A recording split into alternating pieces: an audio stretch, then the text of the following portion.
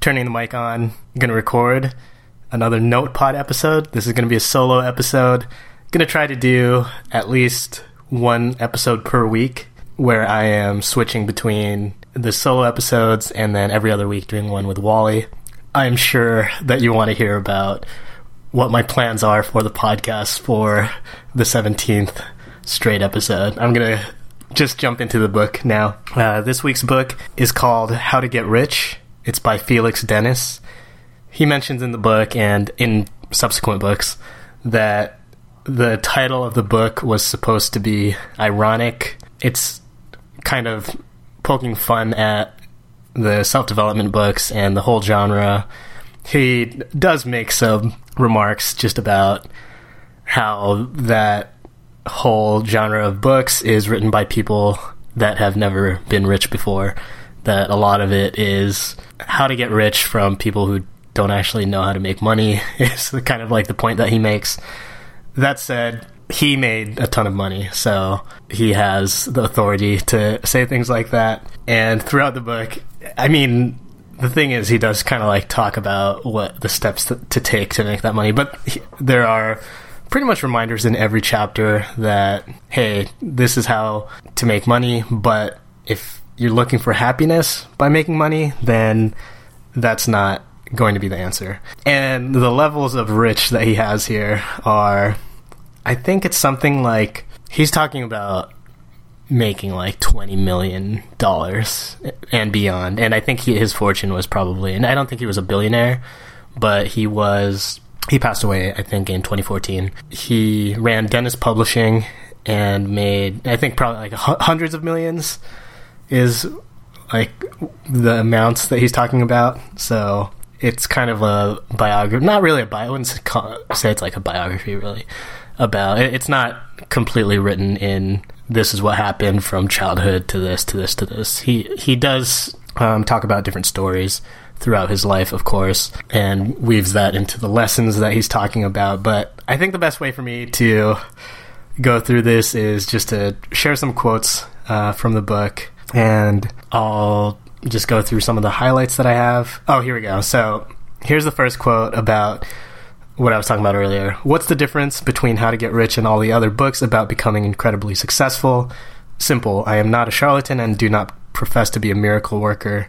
How to Get Rich is being written for amusement, not just effect or to earn a fortune in the self-improvement industry. And because I have little left to prove in the field of generating wealth, my book is as truthful and as complete as I can make it. Lastly, I don't want to sell you anything else, like Volume 2, then Volume 3, or a set of patronizing videotapes or DVDs. All you see is all you get with How to Get Rich. That's the end of the quote. So I guess it is kind of like refreshing in a way to read a book where they're not trying to sell you on anything else. I've certainly read my share of books where that happens to varying degrees, where sometimes it is just like, oh, you know that they have some kind of coaching service and it's mentioned at the end or something like that, like, oh, hey, if you want to learn more, then do this, to all the way, like, not shameful, but like very obvious books or books where it's very obvious that it's just to get your email address in the end, where every single chapter, multiple times per chapter, there's just links to join the mailing list, get more content that's not included in the book at this link, blah, blah, blah, which is fine. But as far as a reading experience, it's definitely nice to just have this single book. And I think something that this reminds me of is just this idea that when reading self-improvement books, taking advice, that sort of thing, that who it's coming from matters, that maybe it shouldn't, but you could get like the exact same wording from someone, from two different people, and then just based on like what they've done, it will come through your ears differently. And that reminds me of the book Alchemy by Rory Sutherland, where he tells a story about, it was something like when they want to hire copywriters or hire some people, like junior people in advertising, they would ask like, hey, how would you I have this like 25-cent coin, or maybe pence. Let's just say I have this quarter. It's worth 25 cents. What will you do to sell it for more than that? And then a good answer was something like, if I dip this thing into Marilyn Monroe's purse, now I have a coin, a quarter that Marilyn Monroe owned, and now I can sell it for more than that. And it's this idea that the story makes it worth more. Similarly, not exactly the same thing, but that is this idea that the same idea being dipped into, coming from a different source, will have different value. So the advice in this book is just seems very solid because of the success that he's had. And that success, I've mentioned, he did Dennis Publishing, which did, in the 2000s, Maxim, and then it's like, okay, so you've done Maxim, and he did like The Week, which was, or currently still is, magazine with like weekly news wrapped up.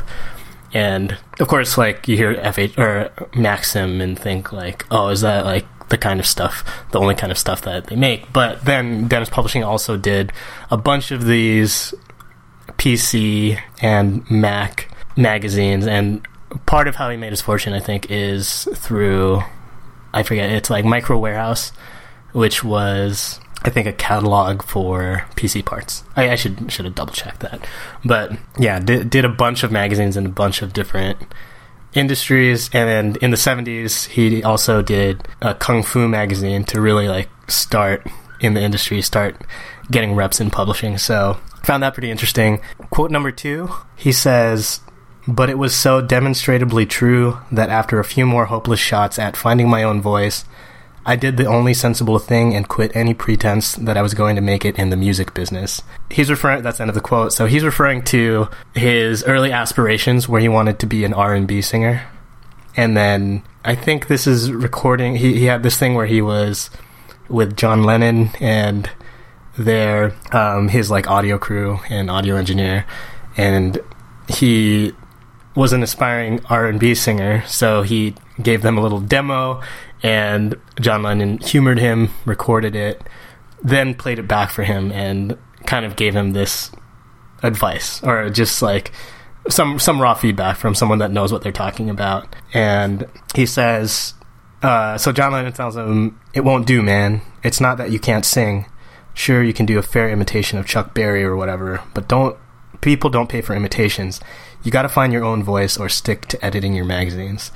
And that was that's end of the, like what John Lennon was saying, and that kind of ended his aspirations to be a professional, or like to aim for like an R&B career. And I just find this interesting and kind of fun. He has these stories in this book that are pretty incredible, just from his position as one of the wealthiest people in the UK, and just being one of the most connected people in media through the magazine business, that he has these stories with different very famous people, and these experiences like this showing, I think this gets back to that idea of who you're taking advice from, or like how relevant that is. And yeah, hearing this thing of, oh, he did have these young aspirations to do creative work and to try to pursue a creative career, and he failed at that, and instead did slightly more mechanical kind of like magazine publishing. There's probably like creative business aspects of it, but it's not the same as singing full-time. Then it's kind of the whole like career arc, or like arc of life, where he was going to try to be an R&B singer. Then he went into magazine publishing for most of his career and was very successful at that, and then kind of retired, was not really like running it. It wasn't his full-time thing doing the magazine publishing, and he was able to pursue poetry. He was trying to be a full-time poet after his success and making his fortune. So it is nice to see like someone returning to making their fortune, or returning to creative work, if that's what they originally had in mind for their career. Another quote, this is just, I guess not a quote, this is a set of 3 quotes that he shares all together. It's at the beginning of a chapter about luck, and he says, "The 3 great quotes concerning luck for me are these: luck is preparation multiplied by opportunity." That's Seneca, Roman philosopher. Quote number 2 is, "The harder I practiced, the luckier I got." That is by Gary Player, golf champion. And then, "Luck is a dividend of sweat." And that is Ray Kroc, McDonald's founder. And kind of the point that he has in this chapter about luck and hard work is that it is somewhere in the middle. Basically that it's, or I wouldn't even say like it's somewhere in the middle. It's both. And again, he's talking getting to like tens, hundreds of millions of dollars, that it requires luck, and then it also requires hard work. So it's not like, oh, you only have to work smart and that kind of thing. And this is definitely something, I was listening to an old podcast episode actually of, just listening to myself with Wally, and we were talking about, like the luck, hard work thing. And I think I've mentioned that I was very much kind of on the, like, oh, work smart, and, you gotta get lucky, and you don't have to work hard. And now I think I've definitely leaned a little further toward, you can get a lot done with hard work. Maybe long hours do tend to add up. And what he says about luck in this book is that it's going to require luck, but if you're reading this book, you're probably already lucky if you are alive on Earth. And of course he's doing the math of, oh, you're alive at this time, to beat out the millions of other sperm that on your conception night kind of thing, and just all the factors that go into being alive today, that you're already lucky is kind of what he's saying. But then he does give examples of where in his career he's just gotten lucky.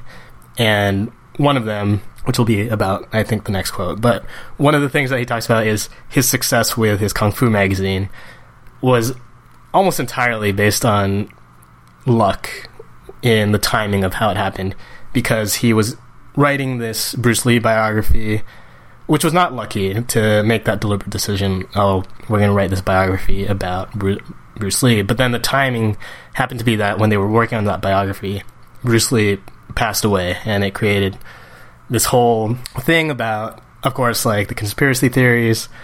That's where the whole world was interested in Bruce Lee at the time. So that was just a timing thing that worked out for their biography.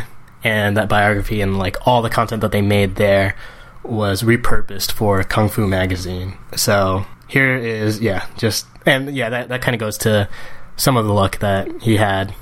But then also the hard work end of things. He did work very, very hard, and he talks about that repeatedly in this book, just that.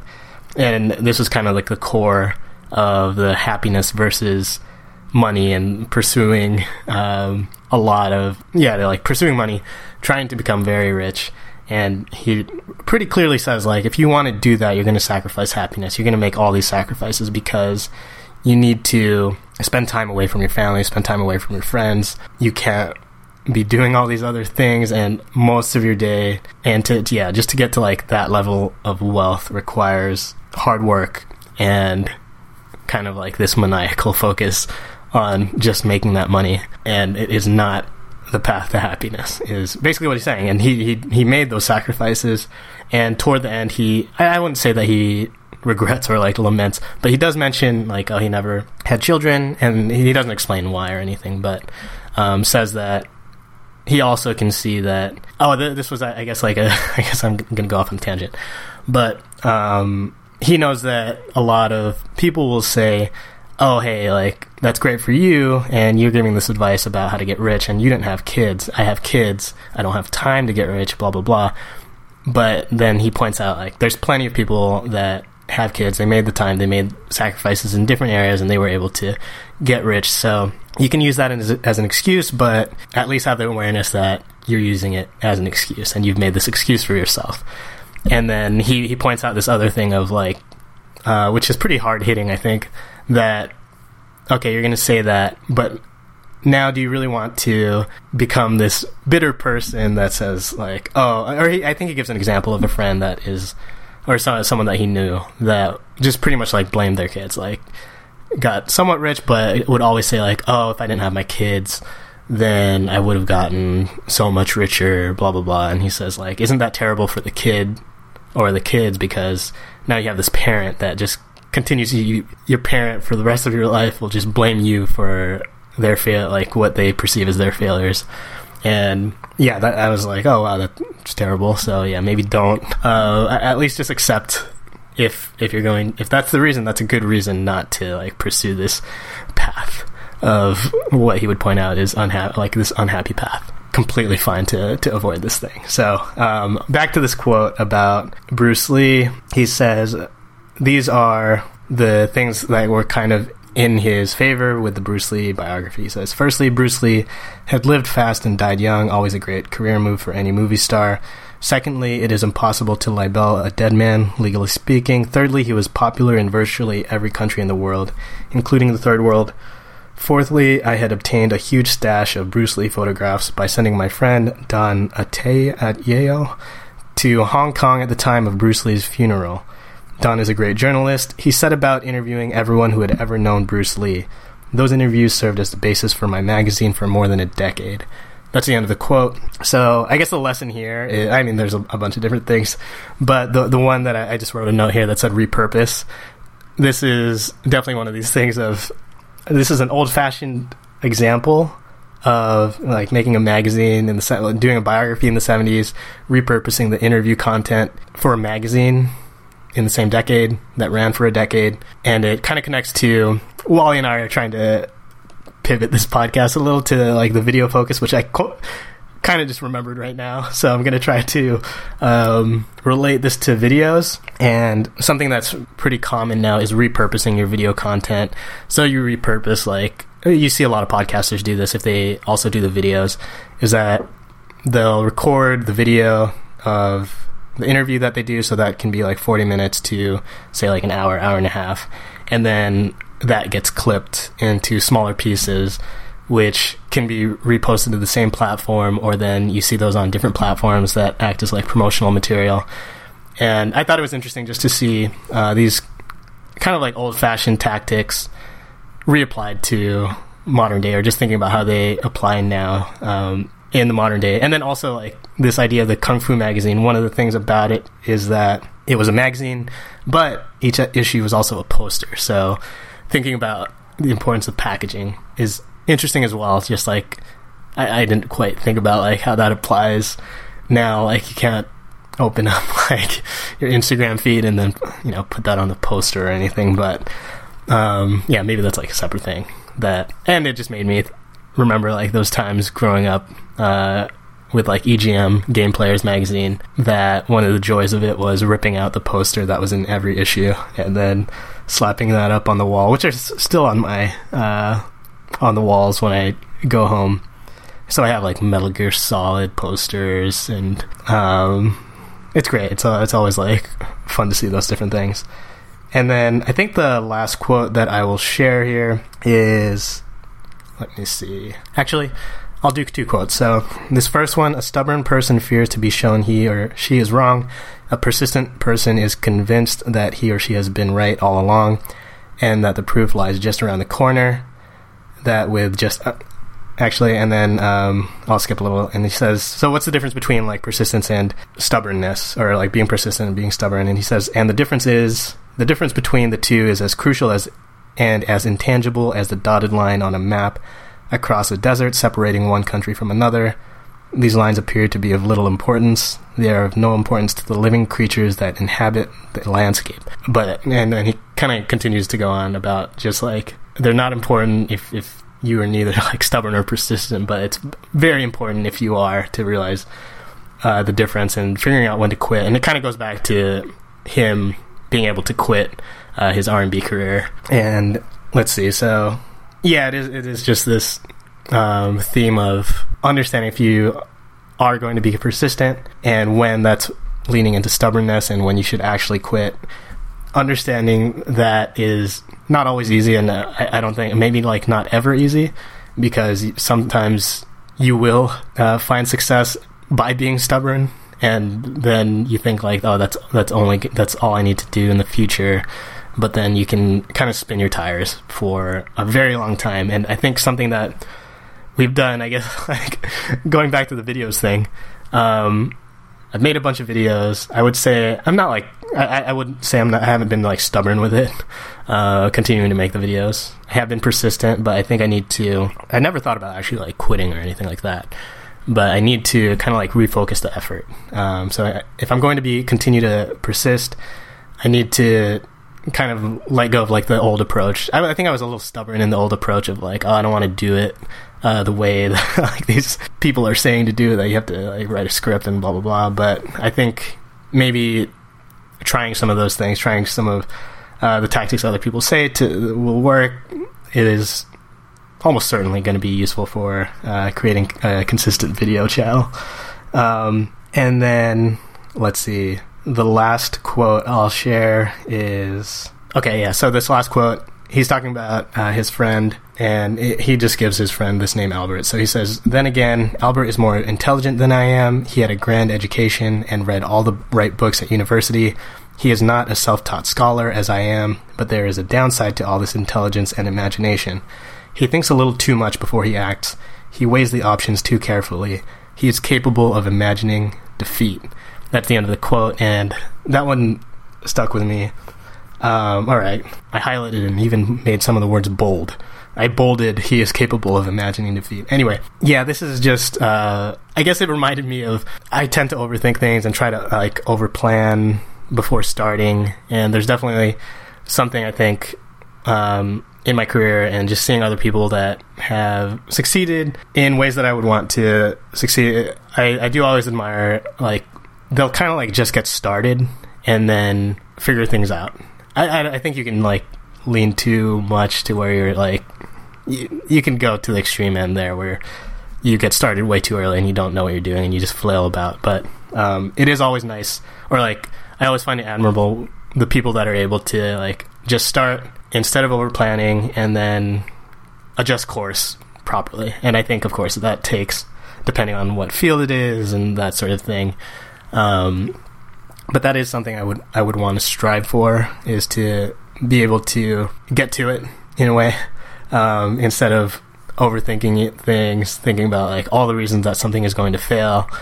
Then you get kind of focused on that. So that is why I like to record the podcast, is that, or, like, just turn the mic on and start recording. All right, last quote. He talks about time and being young. He says, "When the young catch the old unawares, they may sometimes glimpse a look of naked envy, which is then instantly disguised. And the old have reason to be envious. Truly, truly, they do. Ask me what I will give you if you could wave a magic wand and give me my youth back. The answer would be everything I own and everything I will ever own." That's the end of the quote, but this, again, like, he constantly reminds in the book that, look, this is how I got rich. This is how you can get rich. But I think the main lesson that he wanted to impart is, or, like, just lesson to spread, is that there's other ways to be happy. And he talks in like I mentioned, I got his next book, and in the intro he says, like, "Oh yeah, I released this book called How to Get Rich," and plenty of people said, like, "Oh, this is so inspirational," and he says, like, it's in the wrong way because it made them pursue this path of unhappiness, and he kind of, like, blames the title. And anyway, so yeah, this idea that, hey, if you're young, that's great. You should not take that for granted, and that it is just a reminder of, like, how much time we have, how valuable time is. And he, in a different part of this book, he just talks about, like, time, like, everyone has the same amount of time, and older people have less of it.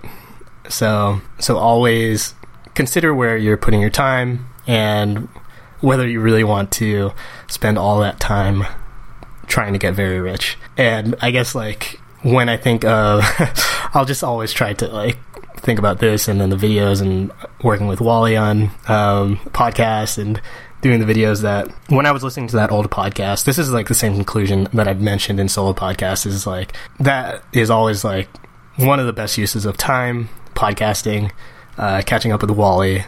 And then same thing with, like, videos, is it's fun to make, and I think it helps me, like, flex the creative muscles that I want to flex.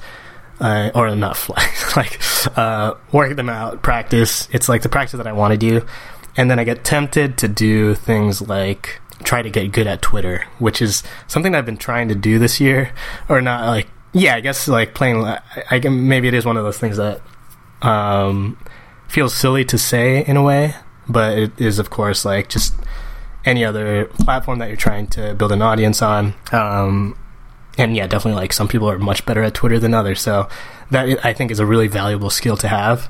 And it was something that I think it was in December I decided, I'm gonna, like, try to do this. And I still kind of am, but I definitely noticed that I don't know that that's where I want to spend my time. just because it's super addicting. There's a lot of like cool stuff on there.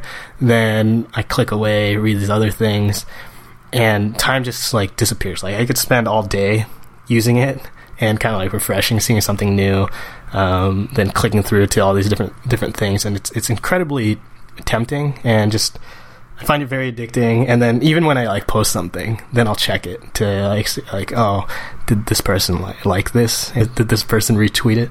The answer is often no. So then it's like, oh no, like this means like I'm a terrible person, that kind of thing. And just I don't know that that's like what I want to focus my time on, but that's the end of this. Thanks a lot.